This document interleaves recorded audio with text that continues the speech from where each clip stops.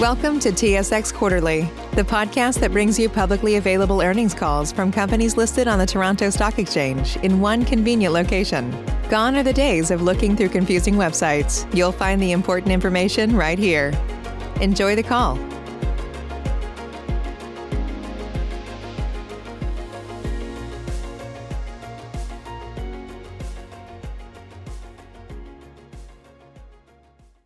Ladies and gentlemen, thank you for standing by and welcome to the Profound Medical fourth quarter and full year 2020 financial results conference call. At this time, all participants are in a listen-only mode. After the speaker's presentation, there will be a question and answer session. To participate in that portion of the call, you will need to press star one on your telephone. And please be advised that today's conference is being recorded. Now, I would like to turn the conference over to your speaker today, Stephen Kilmer, with Investor Relations. Thank you. Good afternoon, everyone. Let me start by pointing out that this conference call will include forward-looking statements regarding Profound and its business, which may include, but is not limited to, expectations regarding the efficacy of Profound's technology in the treatment of prostate cancer, BPH, uterine fibroids, palliative pain, and osteoid osteoma. Often, but not always, forward-looking statements can be identified by the use of words such as plans, is expected, expects, scheduled, intends, contemplates, anticipates, believes, proposes, or variations, including negative variations of such words and phrases, or state that certain actions, events, or results may, could, would, might, or will be taken, occur, or be achieved. Such statements are based on the current expectations of management. The forward-looking events and circumstances discussed in this conference call may not occur by certain specified dates or at all, and could differ materially as a result of known and unknown risk factors and uncertainties affecting the company, including risks regarding the medical device industry, economic factors, the equity markets generally, and risks associated with growth and competition. Although Profound has attempted to identify important factors that could cause actual actions, events, or results to differ materially from those described in forward-looking statements, there may be other factors that cause actions, events, or results that differ from those anticipated, estimated, or intended. No forward-looking statement can be guaranteed. Except as required by applicable securities laws, forward-looking statements speak only as of the date on which they are made, and Profound undertakes no obligation to publicly update or revise any forward-looking statement, whether as a result of new information, future events, or otherwise, other than as required by law. For the benefit of those who are new to the Profound story, I would like to take a moment to summarize our business.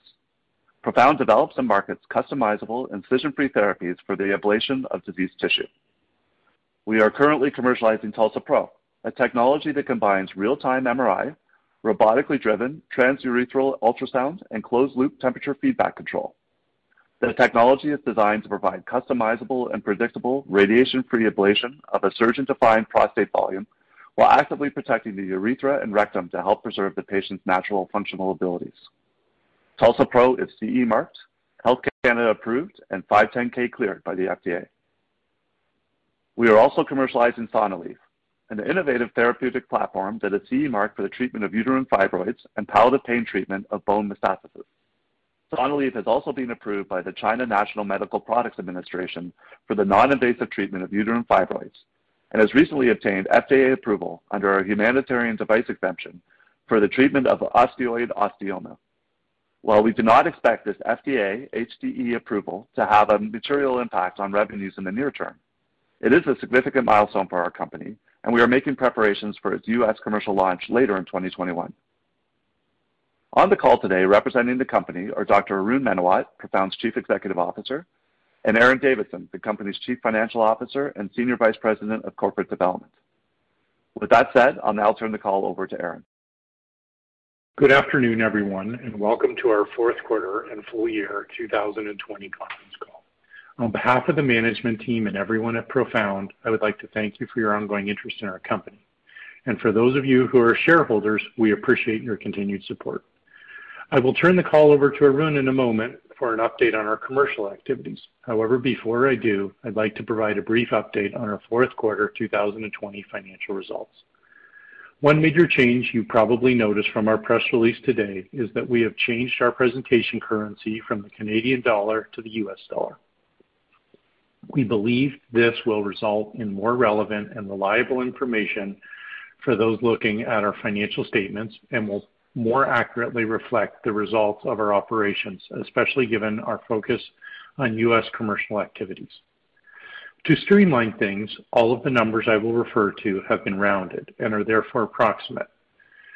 For the 3-month period ended December 31st, 2020, the company recorded revenue of $2.9 million, an increase of 36% year over year and 29% sequentially over the third quarter.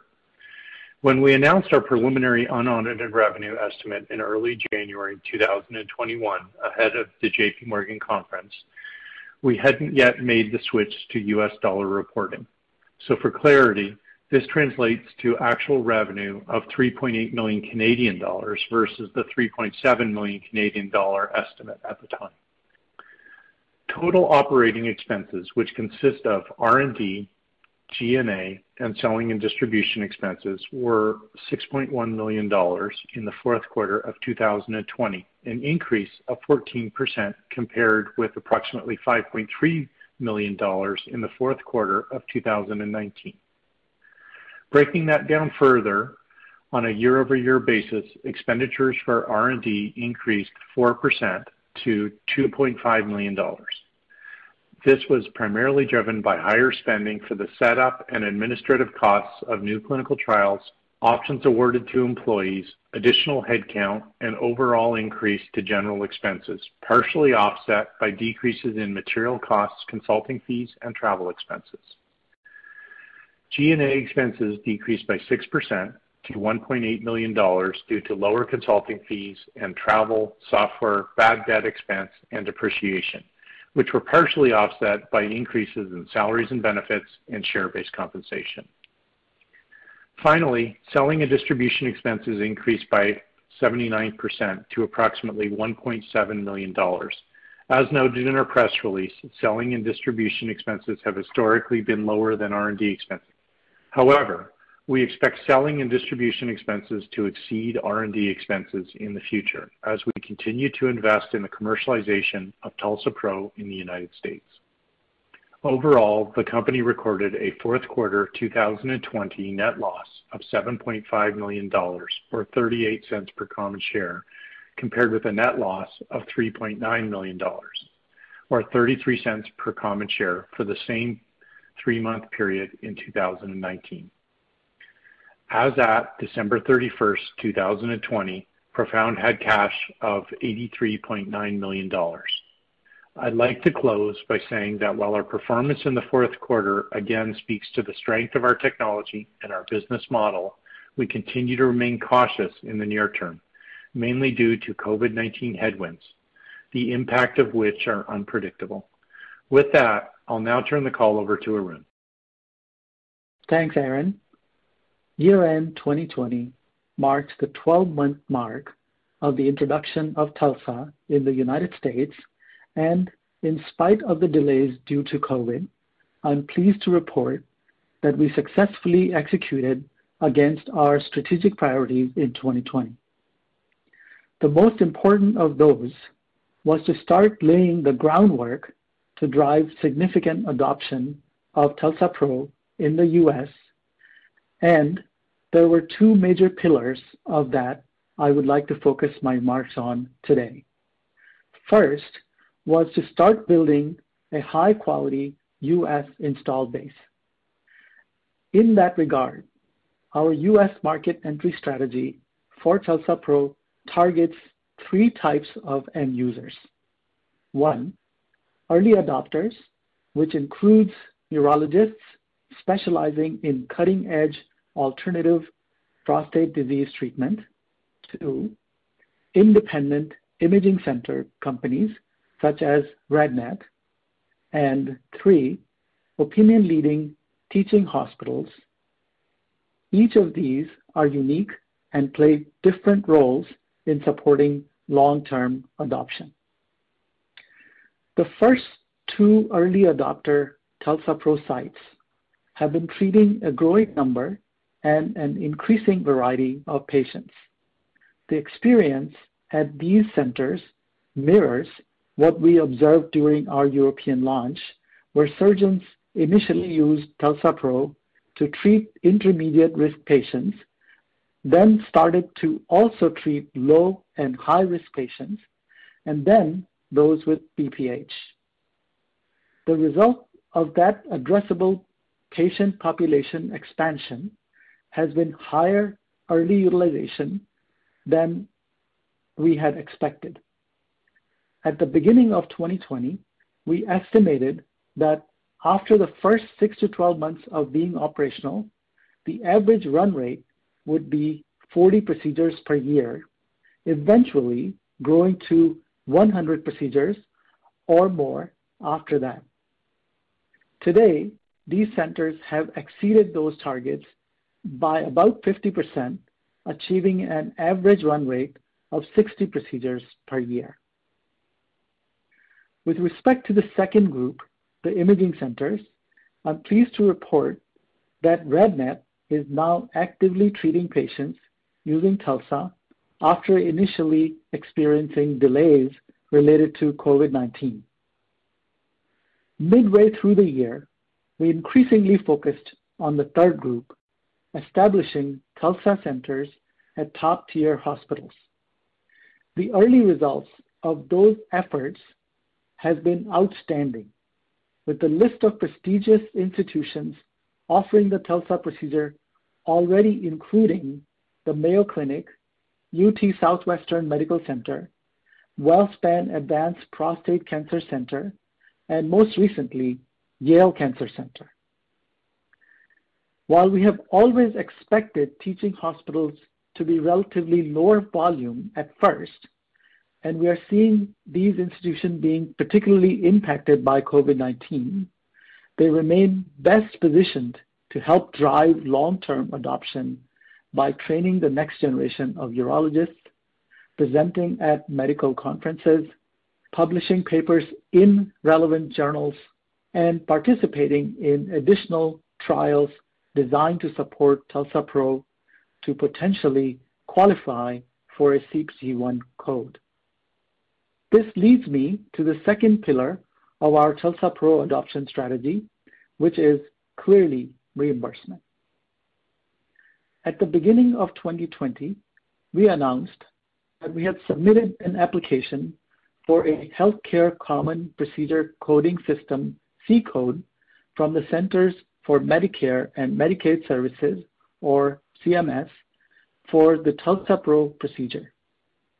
Subsequent to that, we had an opportunity to meet with CMS and a number of hospitals. The feedback from those discussions, as well as from our consultants, was that an existing code could possibly apply to TULSA. For that reason, we asked CMS to set our application aside and allow the hospitals to decide if they would like to use that existing code. While we're not able to provide great amount of detail on the numbers of patients or reimbursement levels, we can say that we're hearing from the hospitals that have submitted for reimbursement using the existing code that they are being paid. While that is clearly a positive, I would like to reiterate, as I have on previous calls, that we view reimbursement and coverage as a 3-year plus process, and the usage of the C code is the first step of that process. In the longer term, we expect to conduct additional clinical trials that are mostly designed to expand the body of clinical publications and enable TULSA-PRO to qualify for a specific CPT-1 code and ultimately for payment coverage. The first of those is TACT-2, an extension of the TACT pivotal trial by another 35 patients to achieve a total number of patients treated to 150. That study is on track to be fully enrolled in the second half of this year. As we have discussed before, by the end of 2021, we believe that we should have the requisite publications to qualify to apply for a specific CPT-1 code. For a coverage determination, however, we will need level 1 studies, which we also expect to start recruiting for before the end of the year. So to summarize, I would like to echo Aaron's comments that there remains significant uncertainty with respect to the TULSA procedure's adoption rate in the very near term due mainly to COVID-19. However, we're energized going into 2021 and remain on track to achieve our long-term adoption goals for TULSA Pro. In addition, we're looking forward to launching Sonalleve in the United States later in the year. This ends our prepared remarks for today. With that, we're happy to take any questions you might have. Operator. Thank you. And we will now be conducting the question and answer session. And as a reminder, to ask a question, simply press star 1 on your telephone. And to withdraw your question, press the pound or hash key. One moment while we compile the Q&A roster. Save big on brunch for mom, all in the Kroger app. Get 16-ounce packs of flavorful Angus 90% lean ground sirloin for $4.99 each with a digital coupon. Then buy 2, get 2 free on 12 packs of delicious Coca-Cola, Pepsi, or 7-Up, all with your card. Shop these deals at your local Kroger, less than 5 miles away. Or tap the screen now to download the Kroger app to save big today. Kroger, fresh for everyone. Prices and product availability subject to change. Restrictions apply. See site for details. Our first question is from Anthony Petrone with Jefferies. Your question, please. Thank you, and hope everyone's doing well. Arun, maybe to press a little bit on the prepared comments on backlog and not necessarily focusing on procedures, but rather installation cycles. Can you give us a sense of the average installation cycle pre-COVID for a new site and kind of where that sits today, just in terms of kind of the hurdles that you have to get past in getting a system fully installed and up and running? And when you classify actually the installation cycle as the bigger headwind related to COVID relative to purely on the procedure side, and then I'll have a couple of follow-ups. Thanks. Sure, Tony. I'm happy to. So let me describe it by each of the pillars that we talk about, each of the 3 different types of institutions that we focus on. The biggest impact in terms of the delays was really in the hospitals. And as I mentioned in our prepared remarks, going into the second half, that was a priority for us because we want to get the opinion leaders to get going on this product. So there were a couple of hospitals where we actually had contracts, but the hospital administration simply did not allow even our people to go in to install the system. There were a couple of hospitals where we did install the system, but then in January, for example, they were informed that they could not do new technology procedures, and it sort of got delayed because of that. So I kind of look at this as a one-time thing, and I do think that there is some impact in the early part of this quarter. But the reality is all of these hospitals are now back up, and we have installed, and they are starting to treat. So to answer your general question, though, from the time we get a contract, a typical startup is somewhere between 75 to 90 days for us at the moment. I think over the long haul, I anticipate it will be somewhere between 45 to 60 days, but at the moment, it's somewhere between 75 to 90 days.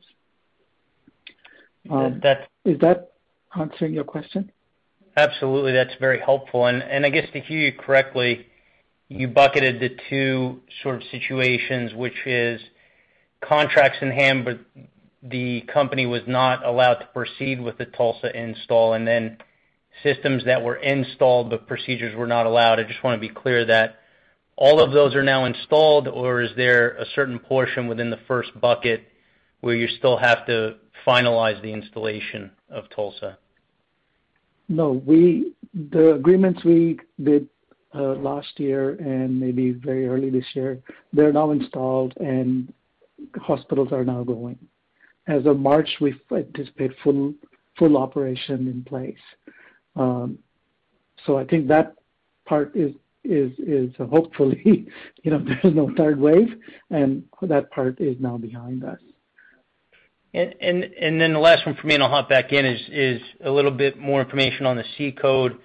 Hospitals that were installed last year are actually being reimbursed with that C-code. Can you remind us, Arun, just of the level of reimbursement that's being received under the C-code, and whether or not that is sort of universal across the install base of TULSAs at the moment, or does it vary by region across the country? Thanks. Sure. So what we publicly talked about is in general numbers.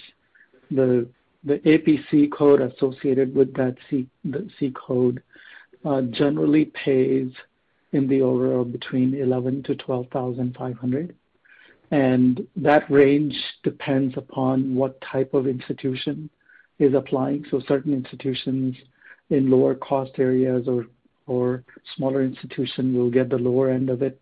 Certain other institutions that are teaching institutions will get the higher end of it.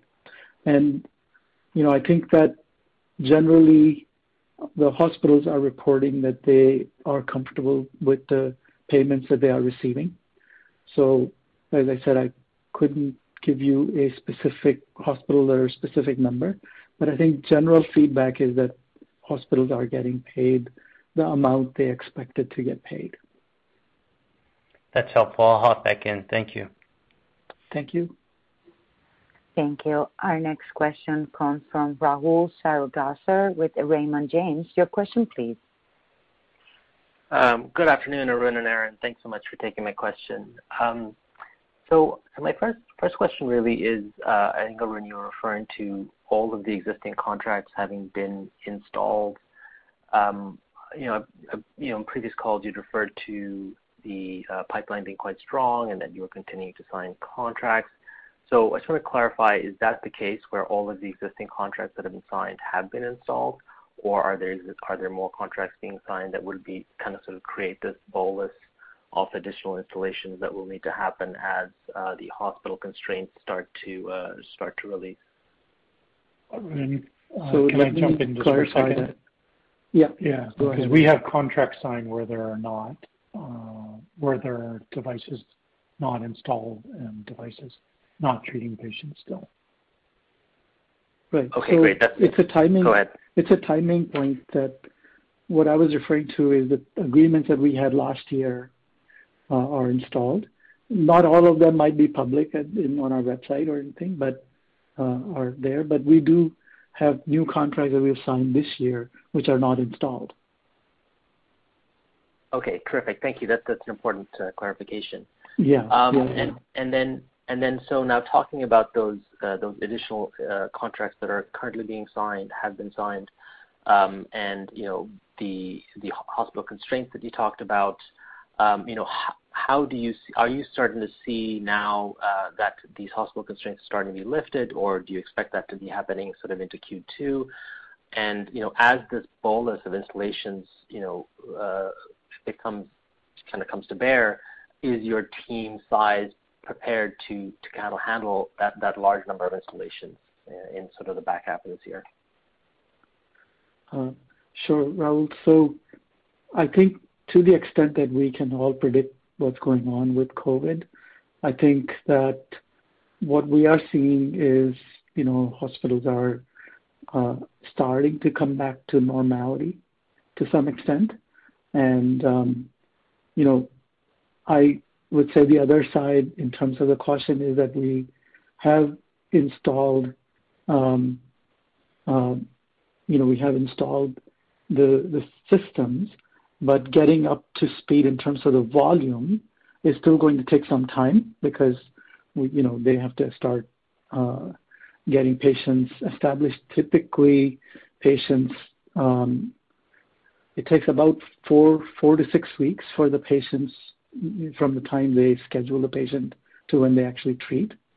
So, I think there's still some uncertainty, but I think generally things are heading in the right direction in terms of activity. To your second question, we've talked about, our pipeline is good. We are adding, resources in our company at a pretty aggressive pace, and we have an outstanding team, and they are traveling in spite of all the restrictions. They are quarantining as necessary and so on. So yeah, I think the short answer to your question is yeah, I do think we will be prepared as the install base grows and as the utilization grows.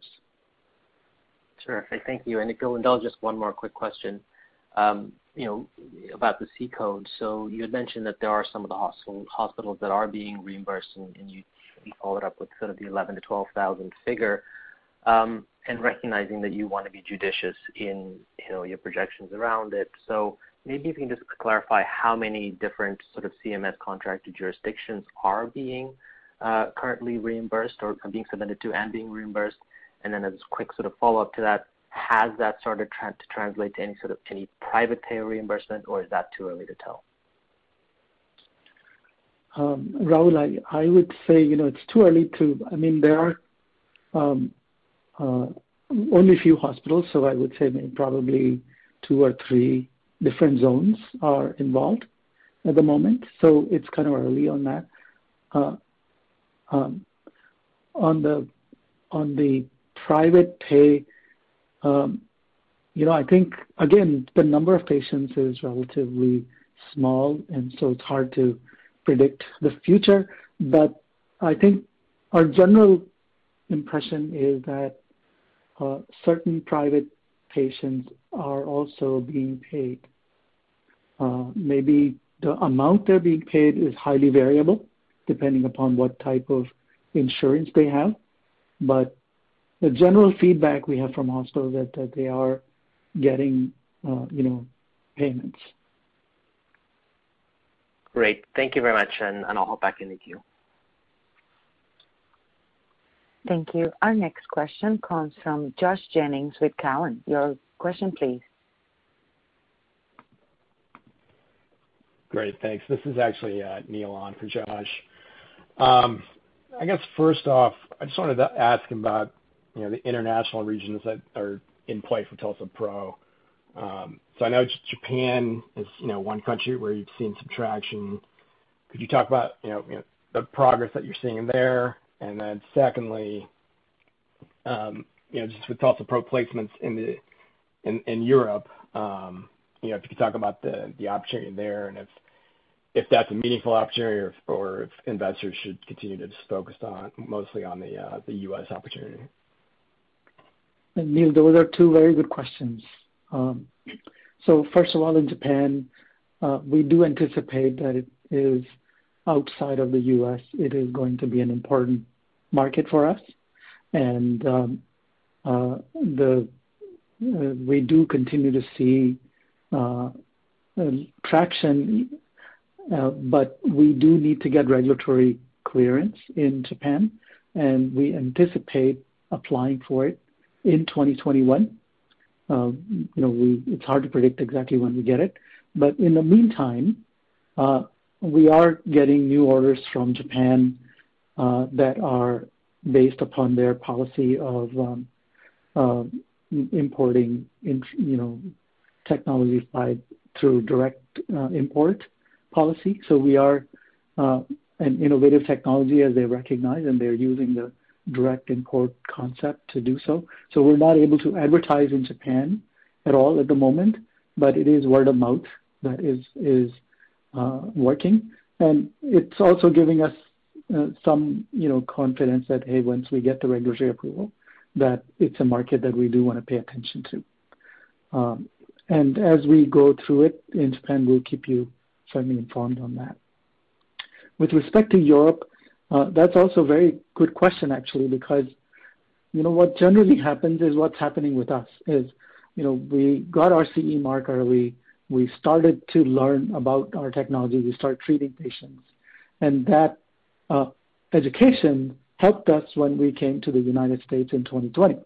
And now, again, it happens typically, is now that there is some traction at the leading hospitals in the United States, the Europe is starting to pay attention to us also to say, hey, this technology is something we want to, evaluate as well. So, we are starting to see more interest. Whether it translates into higher numbers, it's hard to say at the moment, but it is certainly translating into additional clinical trials that are funded by Europeans for us. And so I think from that perspective, I do think long-term, Europe will become interesting also. And for certainly in 2021, you will see additional clinical publications coming out of Europe that will help us, globally. So I kind of think U.S. is by far our number one priority. Japan is going to continue to become important to us as we go forward, and I think Europe will be next as well. Great. And then if I could just add in one follow-up question here. There was a recent study published in JAMA just on prostate cancer screening with MRI. The results of that study seem to indicate there's potential to increase the use of MRI for prostate cancer diagnosis. So could that prove to potentially become or provide a tailwind for TULSA-PRO adoption, I guess particularly with the imaging centers? Yes. So that's also a really good question. So there's quite a bit of activity. And one of the reasons why, people used to ask us this question early on, is having an MRI a problem for you? Will you be able to find time on MRI? And what we're really finding is that there is a sort of a workflow that the MR companies are looking at, that leading hospitals are looking at to see if they can use the MRI for diagnostics. As I've kind of talked about it a little bit before also, but the clinical workflow from MR-based diagnosis to MR-based biopsy to TULSA as MR-based treatment, and then post follow-up being MR-based also, because nobody really wants to do biopsies unless they really have to do it. Now, chances of us replacing biopsy in the very near term is probably low, but I completely agree with the concept that there is a lot of work going on at the MR companies on continuing to improve the imaging technology for diagnostics. You might be familiar with the concept of PI-RADS, which has been more of an academic concept where academicians have been using that to stage the patients. I think you will see the PI-RADS concept get more and more adopted in the diagnostic world, and I think that will lead to a much more uniform workflow. So I haven't said anything actually what you've said, but I'm just putting more color into this, that having multiple companies, diagnostic companies, and with our technology providing treatment with MR, I think it's in sync with what we see as the trend. Great. Thank you. Thank you. Our next question comes from Frank Takkinen with Lake Street Capital. Your question, please. Hey, Aaron. Thanks for taking my questions. Two for you today. Starting with sites, just asking a little bit more directly. I think you guys ended around, or are at around 8 active sites in the United States. Previously, you guys have helped us out a little bit, just providing some broader goalposts to think about installs on a go-forward basis. So hoping you guys could help us out as much as you can, understanding there's a lot of uncertainty with the environment, just trying to get a little better understanding for your expectations on installs in this year. And then even if you could kind of think on a longer-term basis, that would probably be helpful as well. Sure. I think, Frank, you're right. We're in that 8 to 10 range of installs. I think we're a little bit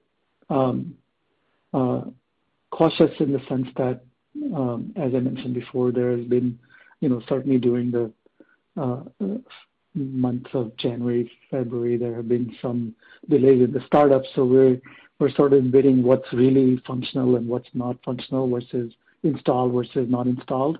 But, having said that, I think these are very, very short-term things, and we're more about the long term.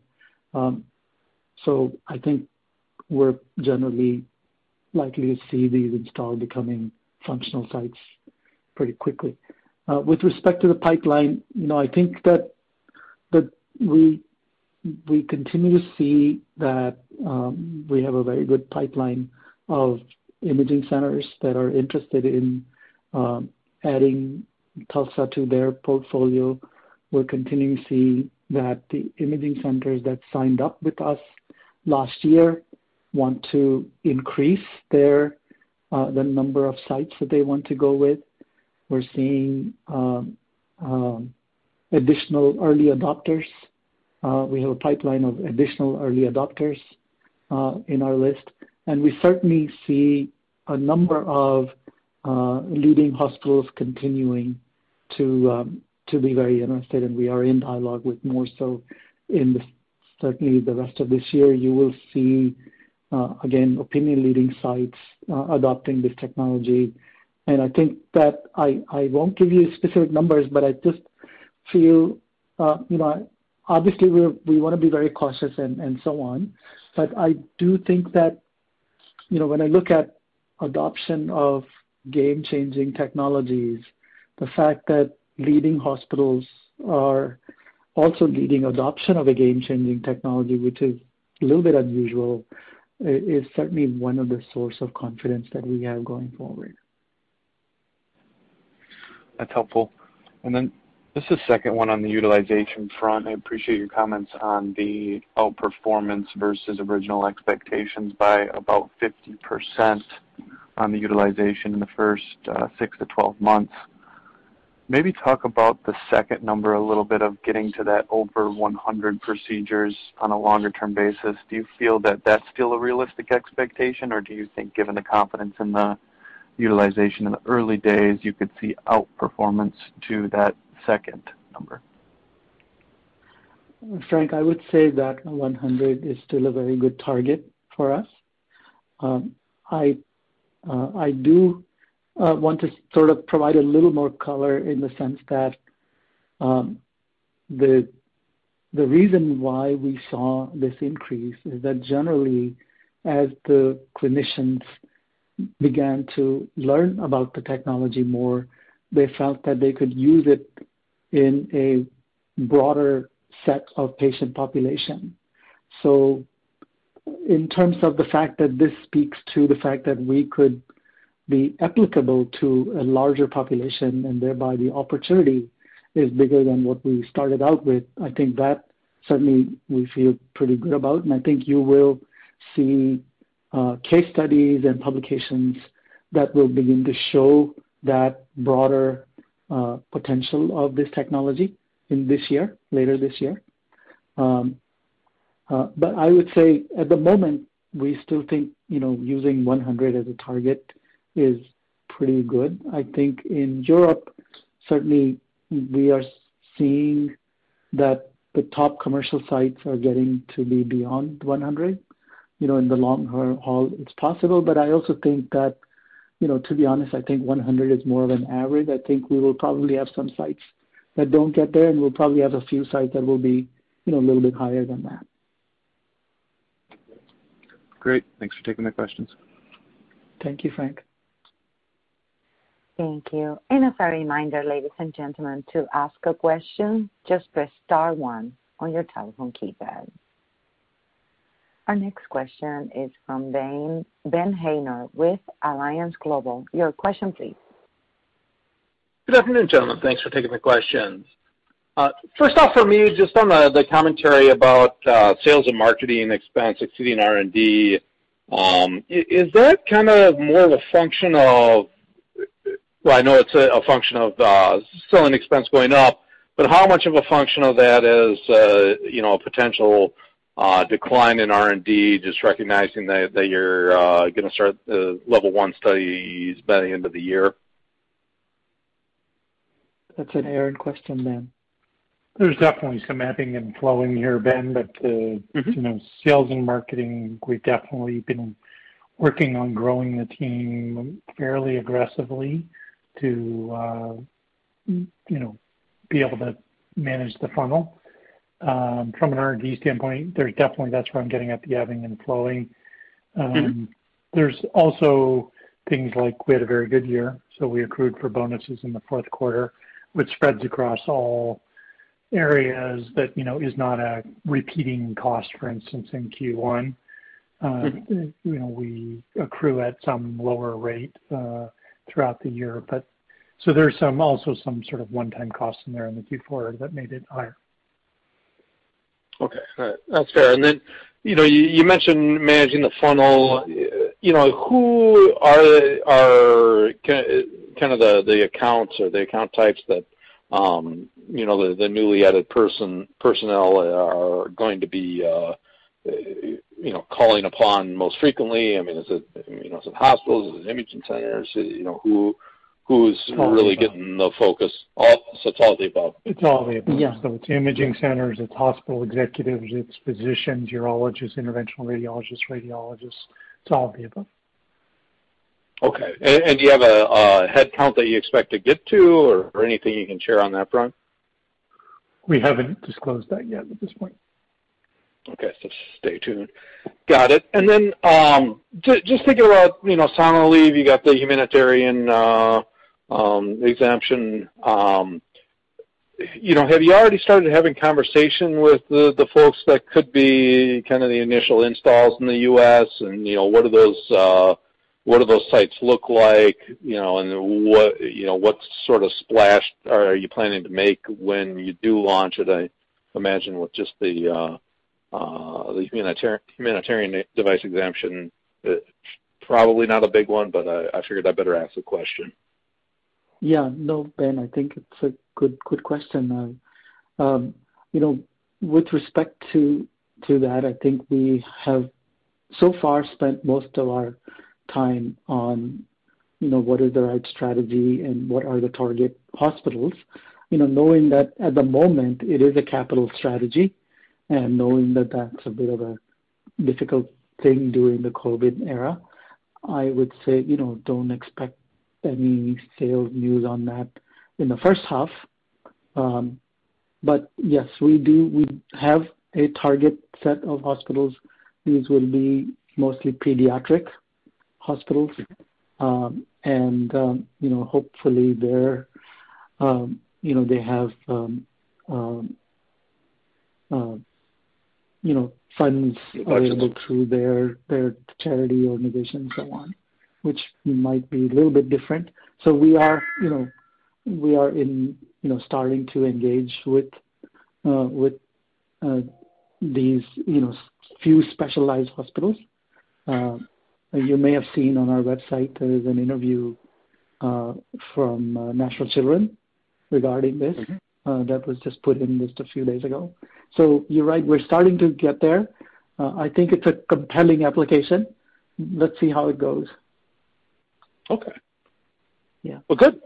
Thanks for the color, guys, and I'll leave it at that. Thank you, Ben. Thank you. And our last question comes from Michael Vonjener with TLF Capital. Your question, please. Good afternoon, gentlemen, and Arun, congratulations to you and the team. Thank you. Thank you, Michael. Success during an impossible year. You received, you've announced an agreement with GE Healthcare in December of last year. Yes. Could you just share the importance of this, especially in light of the studies that you hope to see published later this year as it relates to the installed base, as it relates to market share, and as it relates to the adoption? Yeah, absolutely. Michael, let me start by that concept that you had talked about, is that I do think that MR is going to continue to be an important aspect of prostate management, from diagnostics to treatment to post-treatment. So there is a lot of attention that the MR companies are putting at it. I think the fact that we can fill this one big gap that existed in this workflow, I think puts us in a very interesting position. So from that perspective, we're obviously delighted that all three of the big MR companies are working with us. Obviously, that's an important point for us. Second is that at the high level, the MR companies have their own specializations, and the GEs, for example, tend to have specialization more in the imaging centers, whereas Siemens tend to have more specialization in some of the teaching hospitals and so on. So I think having that flexibility allows us to, cater to the needs of our customers rather than forcing them to use, an MR that that we're compatible with only. So it makes a much easier story for us, or a conversation for us to talk about. And again, at the high level, GE is the largest MR company in the United States, and so having access to that install base is really important to us. So, now, given that we're at that early stage, was it something that we urgently needed to have an install base today? Not really, because generally even the large hospitals will have 2 of the 3 suppliers, and we have been able to manage so far. But I think that as we go forward, particularly long term, it will be a very important agreement for us. And did I understand correctly that they're essentially sharing for the costs for the development and the software development and all of the testing? Our agreements are sort of win-win based agreements, and so we the things that we need to do in terms of developing our software, we're doing. The things that they need to do in terms of their development, they are doing. So, I think that is pretty consistent with the agreements we have in general.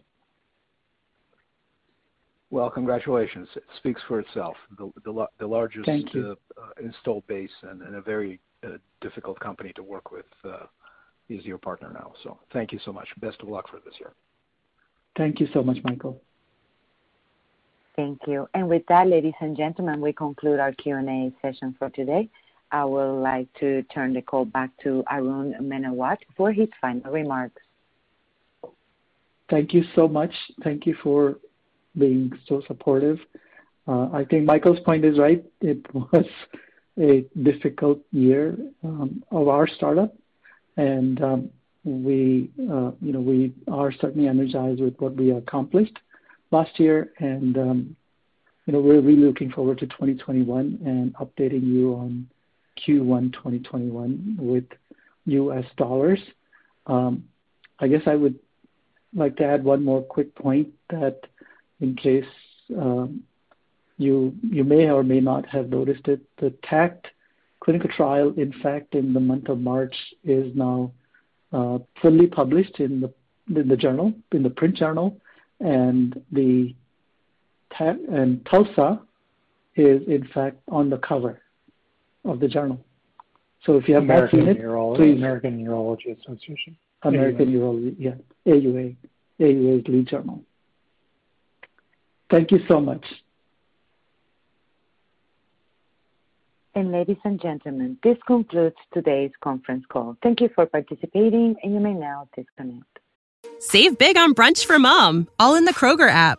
Get 16-ounce packs of flavorful Angus 90% lean ground sirloin for $4.99 each with a digital coupon. Then buy 2, get 2 free on 12 packs of delicious Coca-Cola, Pepsi, or 7-Up, all with your card. Shop these deals at your local Kroger, less than 5 miles away. Or tap the screen now to download the Kroger app to save big today. Kroger, fresh for everyone. Prices and product availability subject to change. Restrictions apply. See site for details.